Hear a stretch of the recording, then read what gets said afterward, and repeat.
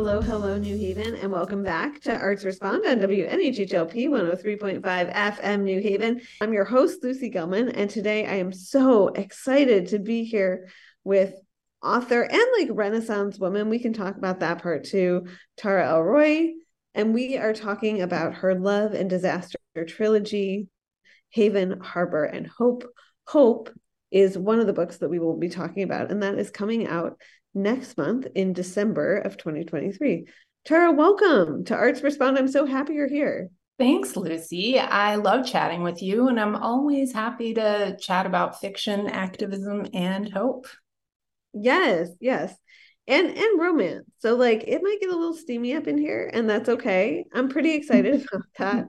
I actually love romance novels, and I feel that they're very underrated. And that is actually where I'd love to begin, because earlier this year, I was very inspired by your participation in a panel during Elm City Lit Fest, which is a wonderful celebration of literature, and specifically literature across the Black diaspora, that Ife Michelle Gardine has sort of like launched and helmed for the past couple of years in New Haven. This year it was at Stetson Library in the Q House. And one of the things you and a panel of other women spoke about is the fact that like romance often gets the short shrift. And I think that's 100% related to the fact that it's read and consumed and paid for mostly by women, right? Written by women. Yeah. Right. Yeah. If we were talking Exactly. about like books about football, we wouldn't be having this conversation. Right. And so I want to jump in and talk about specifically for you why romance is an exciting genre, both to consume, but then of course also to participate in. Wow. Well, I mean, romance novels offer hope and healing. They show us what's possible if we're willing to change and grow. And to me, that's super exciting because they're empowering. They're empowering for women specifically, but also for the men who choose to read them. That's right. And specifically, can you tell me? So I know we've had you on WNHH before, but it's been a minute.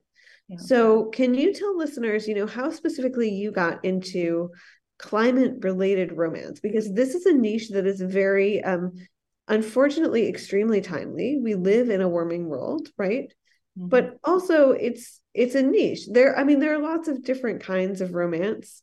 And I think this is one of them. But to the best of my knowledge, like you're one of very few people doing it, and you do it well. Thank you. Yeah, it's because I spent 11 years as a journalist and I was covering mostly environmental issues, mostly related to agriculture, but I also covered electronic waste and composting and a variety of other things. And I also really love stories and love chick lit and whatever, rom-com movies. And so at some point, it just occurred to me that I could merge these two passions of mine and actually maybe reach a bigger audience. So that is one of the things I want to talk to you about, and something that I think you mentioned during Lit Fest earlier this year. For better or worse, I would say for worse, a lot of folks are not ever going to read that article in that peer-reviewed journal, or even if it's not a peer-reviewed journal, even if it's a mainstream publication like the New York Times, like the Washington Post, even if you're able to read something without a paywall. I've heard from so many people like, oh, it's too much of an inconvenience, or it's too much of a heavy lift, which as someone in the media, like it also kills my spirit a little bit, right? Just to think that maybe people aren't reading. But so I'm wondering about this question of reaching a wider audience. Did you feel a sense of urgency when you were writing as a journalist? And then realizing that maybe folks were not reading this reporting that you were putting your whole heart and soul into. yeah, I mean, I did. However, at that time, I also felt like we had more time. The scientists who I was interviewing were saying that things would get really bad by 2050. And this was 2015. So when I was real, I mean, I started as a journalist in 2007, but I was having like more of these climate conversations in 2015, 16, and 17. And so it just seemed like we had more time. But by 2000, at the end of 2017, moving into 2018, I realized that I had to reach more people faster if I could. And for you, like how are you? Because I will say part of these books, and we'll get into the trilogy specifically, um, like there is a sense of fear, and there should be. Like climate change is scary, y'all. If you haven't gotten on board, like get on board with that because Right. it's very, very scary and it's affecting New England among like I was going to say many other places, but the entire world, Yeah, right? totally. The world is literally on fire No and one is also immune. figuratively on fire. Yeah. Um, but the books also have humor and they have hope, and I'm not just saying that because it's the title of one of them. And they have romance and they have sex and they like these people live full lives. They don't just cower in fear. And so I'm wondering sort of where you're able to place yourself within this like a scary and warming world, and Hmm. then where you're able to then place your characters, because if you're not okay, your characters aren't going to be okay either, right? Yeah, I mean, that's probably true. But in terms of, I mean, I think if I am hearing your question correctly, you're basically saying like, how do we move through this scary time, and how do we do so and keep our heads up instead of cowering and huddling under blankets. And listen, you know what? Sometimes that is what you need to do. Like take a day and lie on the couch. But then you come back because um you realize that cowering and fear isn't going to change anything, right? So the crucial thing for me, I think, is we can take our power back.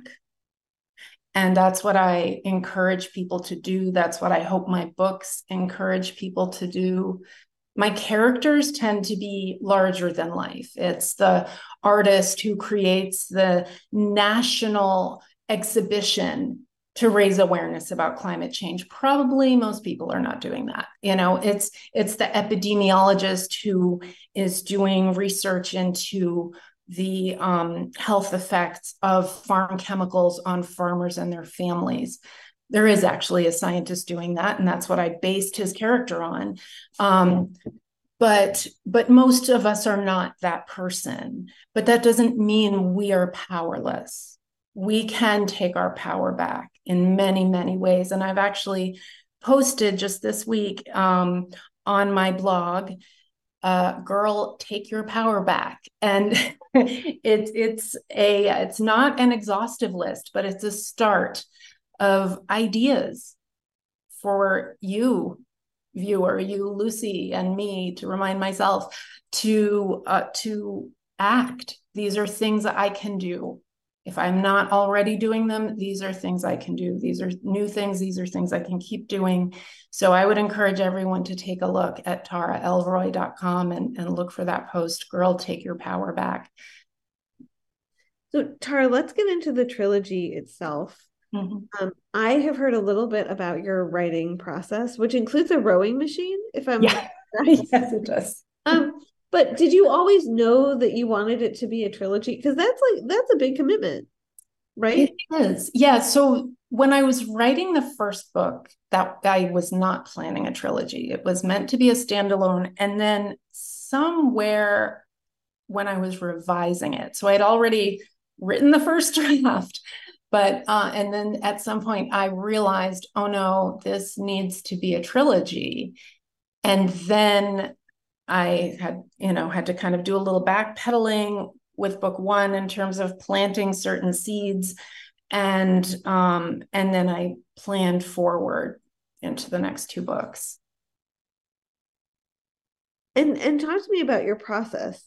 Oh yeah. So I mean, there's kind of the two part. There's the overarching process, which is, an idea comes, I think about the characters, I research the science mostly because all of my books have real science in them. Any science that you're reading in my books is accurate. Um, and based on interviews with actual scientists of varying types and lots of reading and other things.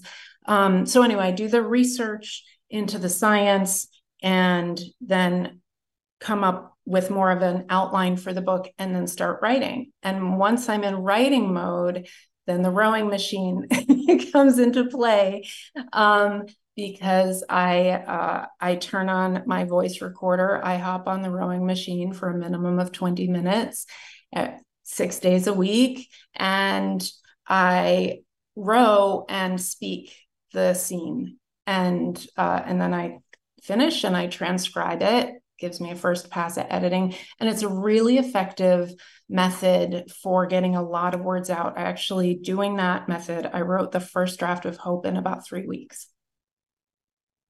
So yeah. That's pretty great. Yeah, I mean, and then I spent months revising But also. of course, yeah. No, of course. And I want to talk about, how has the trilogy evolved? Because I know when I ran into you a couple weeks ago at an event, you said like you feel like you have also grown so much as a writer, but also like as a so I write not fiction. Like reporting is, as you know, having done this work, very different. Yeah. But I think one thing that is similar is when you return to something over and over again, you feel like you get to know these people. And in reporting, it's real people in the real world. Yeah. And in fiction, it is not real people, although usually it's people who are based on real people in the real world. And this is, I think, especially true when you're doing the research and talking to scientists. And so, which is another part of your process that I'd love to talk about. But do you feel like very connected to these characters at this point? Well, I do. And it's funny because, yes, they're based on real people, but no, they're not. Like Josh, who's the hero in Hope, um, all of his work is based on the work of a Stanford chemist named Eric Apple. And he created a real wildlife prevention solution that actually works. I have seen it work on video. It is being used in parts of California. So that is real. I would hate for anyone to read my book and think that Eric, whose science I took and whose scientific method I took, is like Josh as a person, right? So, I will ask questions like I did ask Eric, what's your friend group like? Because I wanted to know, like, is he, like artists, it seems like we hang out with a lot of artists. And maybe that's not always the case. Maybe that's just here, but I do feel like we kind of seek each other out. If you're working in a lab, obviously you're hanging out with scientists all day, but then is that who he's hanging out with at home? And he was like, no, my friend group is really eclectic, and my wife is not a scientist, whatever, all these things. So that's as far as I went with like his personal life. I wanted more when I'm researching a character. I want more to get a sense of how does someone in this field think about things? How do they view problems? What kind of language do they use? Because we do tend to bring certain phrases and words from our work lives into our just daily conversation because we're used to thinking that way. So that's what I'm looking at. But then Josh, the character who cheated on his girlfriend, like I have no idea about Eric's marriage. Like I don't want to know. So those are very different. Right, of course. And Yeah. also thinking like climate change is so big. And I think that's one of the reasons it's so scary. And each of the books in your trilogy sort of takes place against the backdrop of a different aspect of climate change. Yeah. And so I'm wondering if you can talk about that and Hope specifically. Am I spoiling anything if I say a little bit about it? So I mean, it depends on what you say, but I think not a little bit. If you say a little bit. So Hope specifically takes place against the backdrop of the California wildfires. Exactly. Yeah.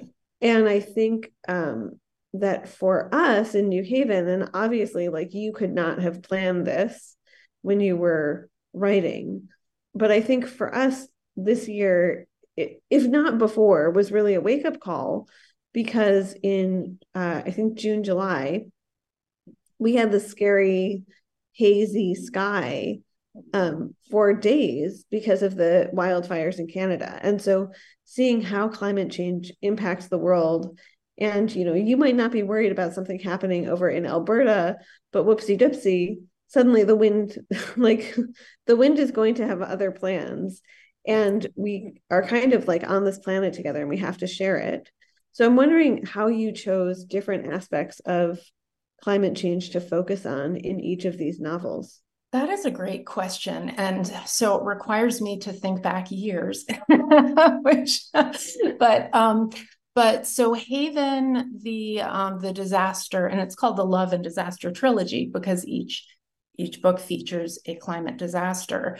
And then, of course, love in the midst of disaster, love is your haven, harbor, and hope, hence the names for the books. But Haven features a superstorm. And, honestly, I don't remember why I chose that particularly, but I think it had to do with because much of that book takes place on a farm.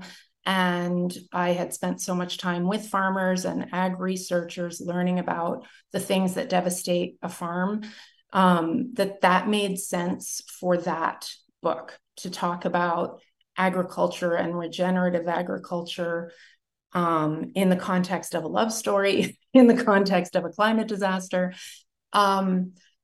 And then somewhere along, so that was 2008 and 19, I guess, when I was planning and writing that. And then when did I publish it? 2021. But then also in 2000, so then when I started thinking about the next two books, I went to a conference in at Columbia University, and the whole theme of the conference was managed retreat, meaning how do we plan to safely and as least dramatically move people away from the coastlines where they are in danger, right? And so at this conference, which was 2 or 3 days. I remember I stayed in New York for it, so it must have been 3 days. At this conference, there was a panel talking about Louisiana and the Louisiana coastline, and the first climate refugees from the United States were from Ile-de-Jean-Charles, Louisiana.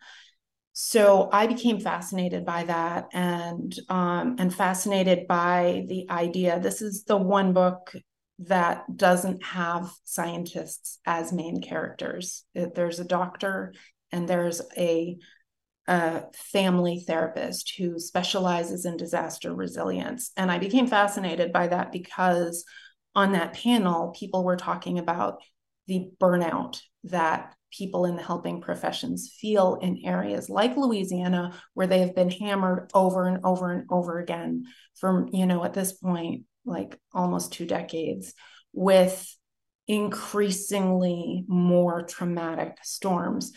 So I went down thanks to Eric Epstein and Karen Gilvarg. I got to go to Louisiana, stay in their home, and do my research there. I drove out to Ile-de-Jean-Charles.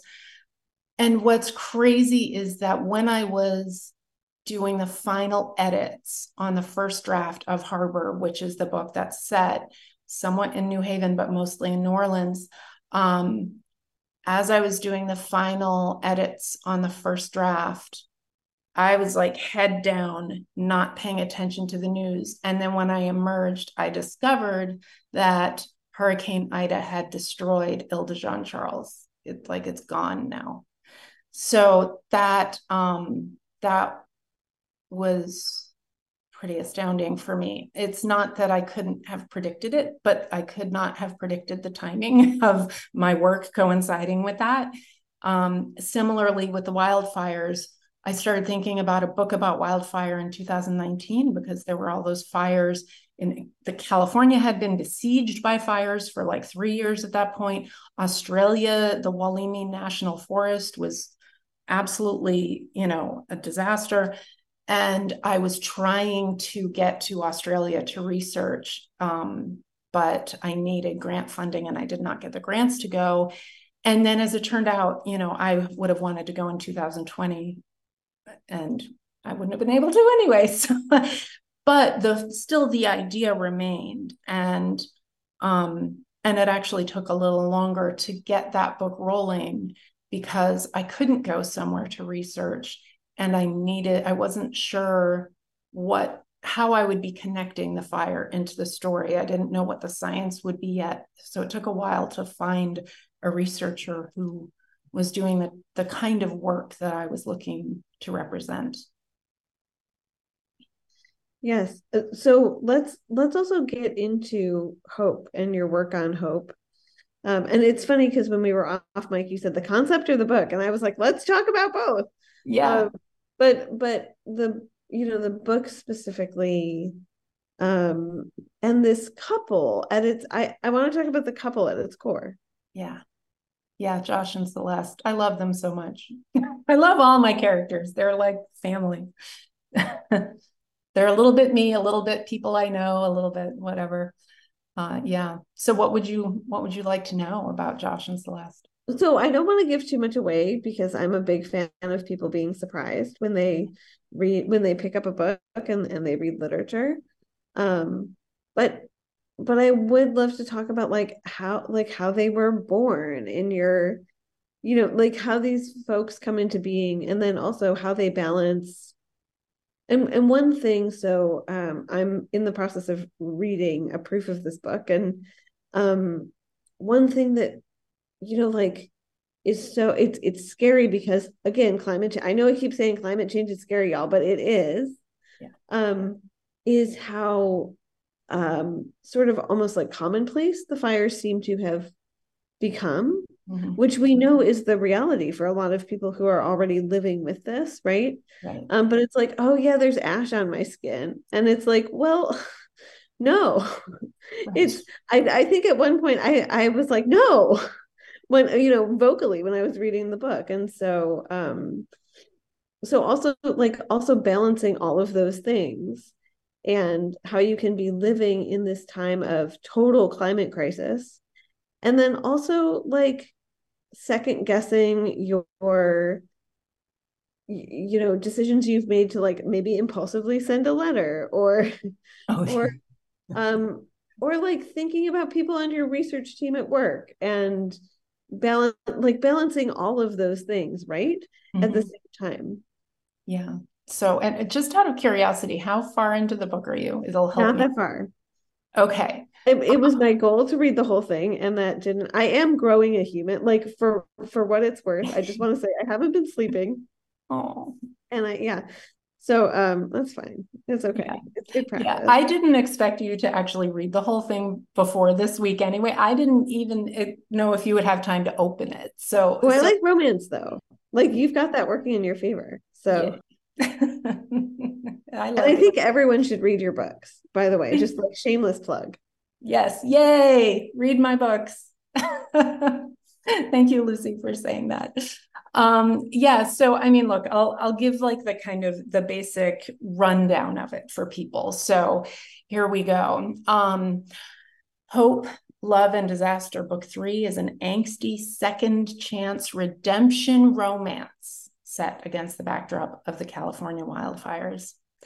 His betrayal set their relationship and their lives ablaze. Desperate for its second chance, Josh is determined to become the man Celeste deserves. All Celeste wants is to escape wildfire country and the man she wishes she could stop loving. Can love help them rise from the ashes? One reason we read romance is we know the answer is always yes. And we need that. I mean, that's partly why I can write these books. It's why people come to romance, because you can experience this really wild, painful sometimes ride with two characters, but you know at the end they will have their happy moment, their happy connection, the happy ever after, right? Or the happy for now. And knowing that they will come together at the end keeps you reading, gives you that sense of hope, and is uplifting when the book is over. So yeah, so here we open with Celeste sending a letter to the woman she hoped would be her mother-in-law, and it's not a nice one. She's pissed, and then she regrets it. So then she immediately regrets it. Like, plop goes the envelope, and then she is like, oh my God. And yeah, ash is falling on her skin. This is one of those weird details that I learned from watching YouTube videos about people who were living in these areas with the fires going around. And then I had Eric, the scientist, read all of the chapters where there was any sort of reference, one, to his science, but two, to hiking in the mountains in California at this time. Is it realistic they're going to be, ash is going to be raining down? Is it realistic that? And he just, he's like, yep, looks good. Yep. Oh no, fix that. Huh. Well, and I also want to say, like, Celeste is really relatable. Like, how many times, or maybe that was just me. Like, how many times have we done something impulsive and then thought, oh, I shouldn't have done that? Yeah, I mean, that is that is definitely something that I I felt like was relatable too. And I have gotten that sense from other, beta readers and things. So I'm sorry, I went off on a tangent. You had a more specific question that I think No, I would love to know just about like how your characters are born. And so you talked a little bit about this, but yeah, I mean, they're born in so many different ways. Sometimes it's like a phrase comes to me, like a line of dialogue comes, and I'm like, oh, who would say that? Like, why are they saying that? Sometimes it's a scenario. Um, I encounter someone in real life, and or I watch people in real life, and I have this, like, I play it out in my head, like, oh, if this were a meet cute, then what would happen, and that can be really fun. With Josh and Celeste, yeah, I think with Celeste, I was thinking about women feeling imposter syndrome, and and I had experienced infidelity myself, and it was excruciatingly painful. I couldn't eat for months. I couldn't sleep for months. And I mean, I forced myself to eat, but like, I didn't eat a normal amount of food. I just couldn't. Um, and I started looking for romance novels that dealt with this experience of going through infidelity, wanting to work things out with your partner. And I was having trouble finding any, but I found two, and they had been written decades ago. So there were certain things, that just didn't resonate. But what was bizarre to me was that there was the same scene in each book, which you'll know when you get to it, when you're reading the book. So that's all I'm going to say. But this particular scene was something I experienced, and to read it in the first book just felt so validating of my experience. And then to read it again in another book written by someone, somewhere else a decade or two later, it was like, wow, okay, this must be a thing that happens. And that was when I knew that I had to also write a book dealing with this. And it just, made so much sense for that to be in the book about wildfires. Right? So I mean, at least in my mind, it made so much sense. So yeah, so that was how Celeste was born. And I had this feeling of like, geez, how can I write romance novels when this is happening in my relationship? Like, what right do I have? And and I thought, well, who else might feel that way in their work if they've experienced infidelity? Well, a relationship coach, and not just any relationship coach, a relationship coach whose face is on the cover of magazines because she's so successful. Like, so. And there's also this irony there of like that is also very relatable. And I am clearly not a relationship coach. You don't want me to coach you on your relationship, y'all. Like bad things would happen. But that's also very relatable, where sometimes you feel like, the outward facing, and I'm not saying you, Tara, I'm saying you, like the general you that occupies the world. Sometimes I feel that I have to project this image of like I have it totally together. And then my life is like falling apart, right? A little bit. Yeah. Or maybe a lot of it. Yeah, maybe a lot of it. Yeah. So I think that is also like your characters are fun and relatable, and then also living through this very like horrific moment that is unfortunately upon us. It is. And I think, and you asked earlier, like, how is it that I can write characters who are living full, rich lives in the midst of these terrible things happening? And I mean, I can write those characters because that's real.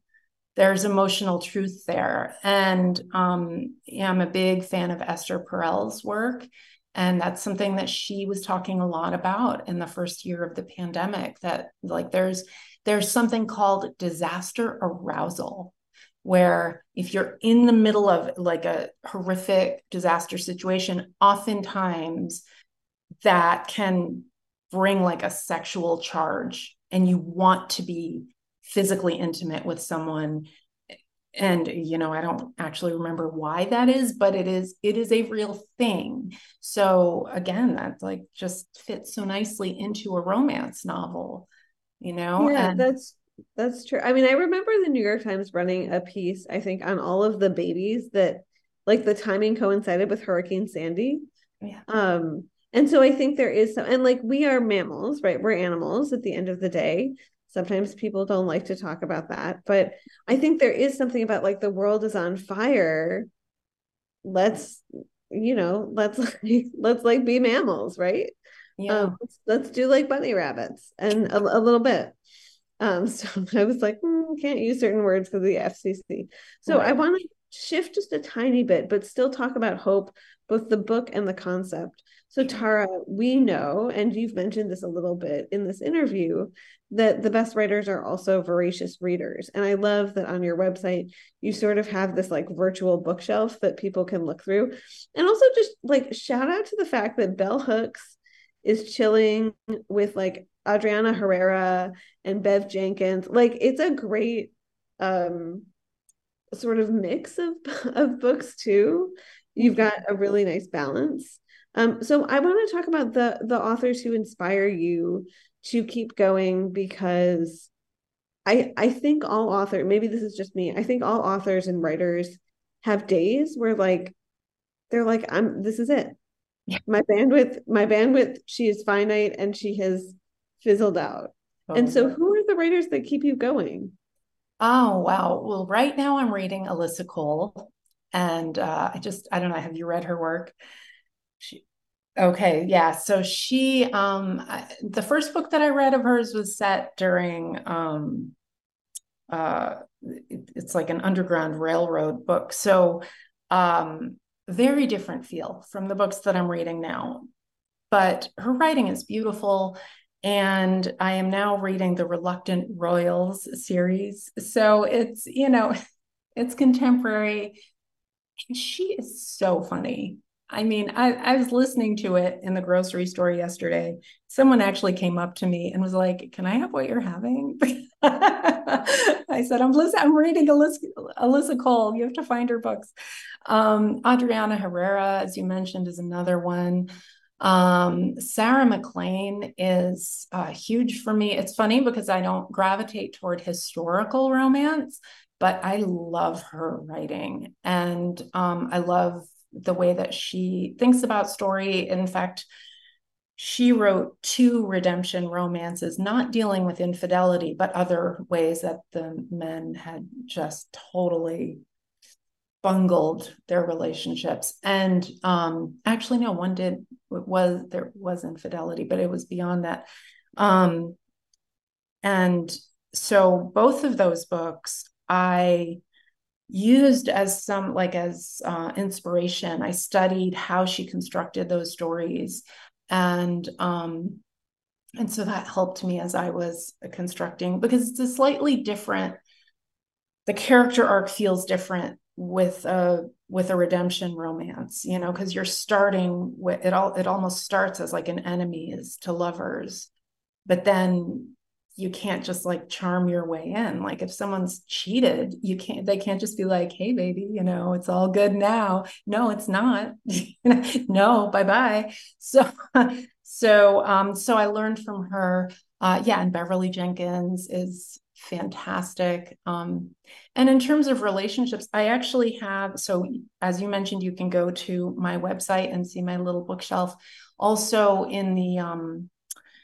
in the author's note at the back of Hope, there are a list of resources. So if anyone is experiencing, relationship difficulties, whether it's infidelity or something else that's just causing a lot of pain, I definitely encourage people to get help. And I have some resources in the back of the book in the author's note. But Terrence Real wrote a book called Us that I just think is fantastic. And he offers a course. It's really quite good. So I also want to ask you, like, how do you practice? So you're an author, you also do some like writing coaching and teaching around writing. You're also a mom, like you wear a lot of hats, right? Yeah. How do you practice self-care? How do you take care of yourself in this world? Yeah, it's so crucial, Lucy. I practice yoga every day. I meditate every day. Those are like the first things I do once I'm half awake. And I exercise, rowing. I take a lot of walks. And when I can, I combine the things like rowing and recording a scene, right? So, or I'll record while I'm walking. Because it's super important to take care of yourself. It's you're worth it. Like, you deserve to feel good. You deserve to have health and well-being. And I believe that when we do that, we are more able to be available and caring to the other people in our lives, whether it's for, the cashier at the grocery store or the beloved person we're sitting across from at the dinner table. I love that. And as our time together is winding down, I also want to say, like, what are your discussions with people like when you're talking about obviously this trilogy and about writing, but also about just like existing, right? Existing in this world where I feel very lucky you are a New Havener, and we live in a really special community where I think we take care of each other, and that isn't always the case. Yeah. But what are your discussions like with people when you're talking about just like existing in this world and hanging on in this world? I mean, wow, that's a huge question, Lucy. Sorry. Yeah, you have like 4 minutes. Geez, okay. Sorry. Yeah. I mean, I think, I encourage people to take care of themselves. I talk about how I do.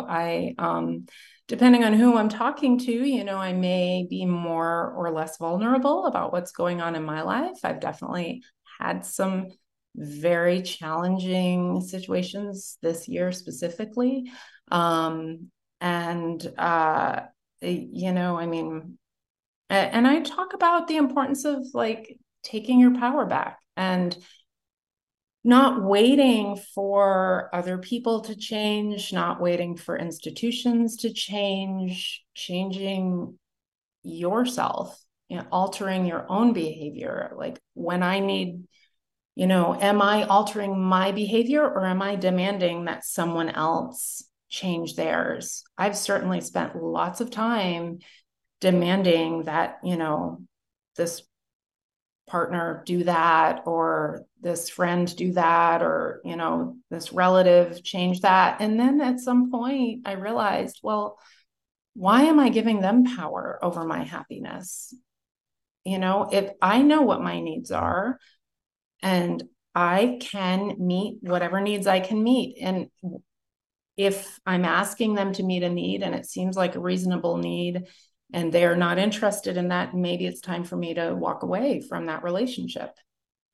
And similarly, like with climate change, if we're asking a corporation to make a particular change and they're not doing it, well, maybe it's time to walk away from that relationship. Maybe I don't need to shop there anymore, or, whatever. So I think that's kind of a huge thing. I think, you know, one of the reasons hope is so important is it gives us the sense that our actions matter. And when we trust that our choices matter, then we are more likely to be careful about those choices, and we are more likely to take action when needed, when we know it will actually make a difference. Yeah, I think that's true. Tara Elroy, first of all, thank you for joining me on Arts Response. I feel like we could talk for 4 hours. There Oh, was this whole thing I wanted to ask you about because I know that someone in one of your critique groups said that women over 40 don't have, or people over 40 don't have sex. I know they And do, and it's fun. yeah, well, as someone who is like rapidly approaching the age of 40, I was like, well, um, news Yeah. to me. Sorry, this is getting a little spicy. Uh, so I definitely have to have you back on. I want folks to know how to find you.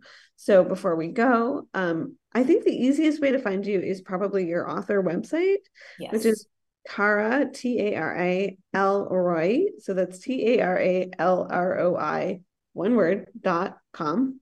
I got it. That's super great. But you are also on the Instagrams Yeah. as Tara underscore L underscore Roy underscore author. Yes. Um, And you know what's fun is that if you're at my website and you go to the contact page, it has the amazing. links to all my socials. Amazing. So, Yeah. yeah. The internet is an amazing place, everyone. So Right. Right. yeah, it's also a very scary place, but that'll be a whole other episode. Conversation. Um, Tara, I want to thank you. And when can folks pre-order your book? Yes. Yes. Yes, Please that's do. what I thought. Yeah. You can pre-order the ebook. For some reason, I don't think you can pre-order the paperback, but but the ebook is available both for Kindle and all the other ebook platforms. So the links to that should be on my website. If they're not, I will fix that when I get off this call. Um, and yeah, so please do that. Hope comes out December 21st. And if you love to support local bookstores, go to your local bookstore. If they don't have it, ask them to carry it because they absolutely can. You can buy it on Bookshop, bookshop.com, and of course on Amazon. And you can also borrow it. And I really encourage people to support their local library. Also, when you go to your local library and ask them for one of my books, you're supporting me, and I super, super appreciate it. So, And shout out to the New Haven Free Public Library, which is maybe the best resource in the entire city of New Haven. yeah. So we love the New Haven Free Public Library. I will say also the New Haven Independent, which is such a blessing, has been running lists of like new books coming into the library. Nice. And so, which is really, really cool. It's something that they just started doing, I think, like 2 months ago. But one of the things I've noticed is that if you go up to a librarian at any branch, so there are 5 branches of the library, you say like, hey, I'm looking for blah, blah, blah. I looked it up in the catalog. It either said that this book was missing or it said that you didn't have it yet. And I'm really interested. I don't know, like the library, the city does not fund the library enough. However, I have never had a librarian say to me, we're not going to order that book for you. Good, good. And just so people know, I don't go in and ask for like 10,000 books. It's not, I'm not the problem, y'all. But if you want to have this book in the library, and you should, because Tara, you're a local author, and how cool is it to have a local author at the local library, right? Yeah, It's just really cool. It's I really, think really so. cool. Yeah, so borrow, yes, absolutely. Borrowing books is a great and very climate friendly way to go. Yes. But if you're going to buy it, buy two, give one to a friend. Or to a librarian, or both. Or to a librarian. Yes, absolutely. And since you did mention local bookstores, can folks keep an eye out for this at Possible Futures, at Atticus, at some of our beloved New Haven bookshops? I certainly hope so, but I'm not sure. But if you ask them for it, they will definitely get it in for you. I know that much. Yeah, Lauren Anderson, Charlie Nagaro, if you're listening to this, order some copies of Hope, y'all. Thank Please. you, Tara Elroy. Thank you so much for joining me today. It is beautiful outside. It's also unseasonably warm, but I will say enjoy the sunshine while we have it. It disappears every day around 5 p.m., and that's too early for me. Me too. But yeah, you too, Lucy. Thank you so much. I love Thank chatting with you. you always. Yes, yes, I have to have you back. I'm all for that. Yeah. Take care. You too.